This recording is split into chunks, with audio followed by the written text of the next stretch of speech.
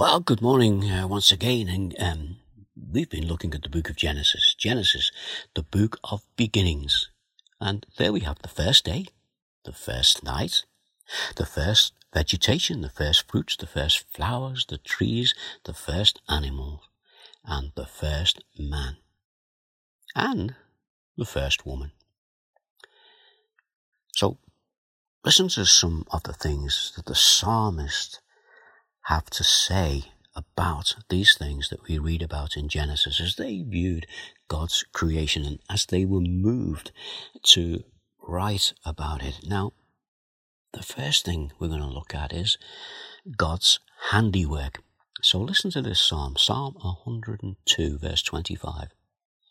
In the beginning, you laid the foundations of the earth, and the heavens are the work of your hands. It's good, isn't it? Let's have another look at one of the other psalms that tells us about God's handiwork. This is Psalm 24, verse 1 and 2. The earth is the Lord's, and everything in it, the world and all who live in it. For he founded it on the seas and established it on the waters. Well, that's the handiwork of God. What about God's glory? Let's go to Psalm 91, verse 1. The heavens declare the glory of God. The skies proclaim the works of his hands. What about the seasons? The changing seasons that we have. Winter, spring, summer, autumn. Psalm 74, verse 16 through to 17. The day is yours, and yours also the night. You established the sun and the moon. It was you who set all the boundaries of the earth. You made both summer and winter.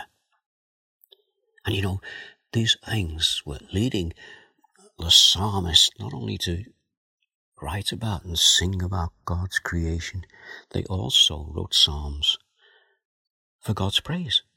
Here's one from Psalm 96, verse 11 through to 12. Let the heavens rejoice, let the earth be glad. Let the sea resound and all that is in it.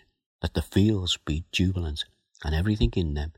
Let all the trees of the forest sing for joy. You know, we not only see the greatness of God, the wonder of God, we see the wisdom of God. So let's look at a psalm, Psalm 104, verses 24 to 25.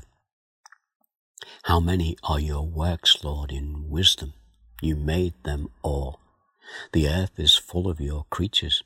There is the sea, vast and spacious, teeming with creatures beyond number, living things both large and small. That's great, isn't it? How many are your works? Lord, in wisdom you made them. And not only is God a wise God, he's a righteous God. So let's listen to Psalm 36, verse 6 and 9. Your righteousness is like the highest mountains, your justice like the great deep. You, Lord, preserve both people and animals. How priceless is your unfailing love. O God, people take refuge in the shadow of your wings. They feast in the abundance of your house. You give them drink from your river of delights. For with you is the foundation of life. In the light we see light.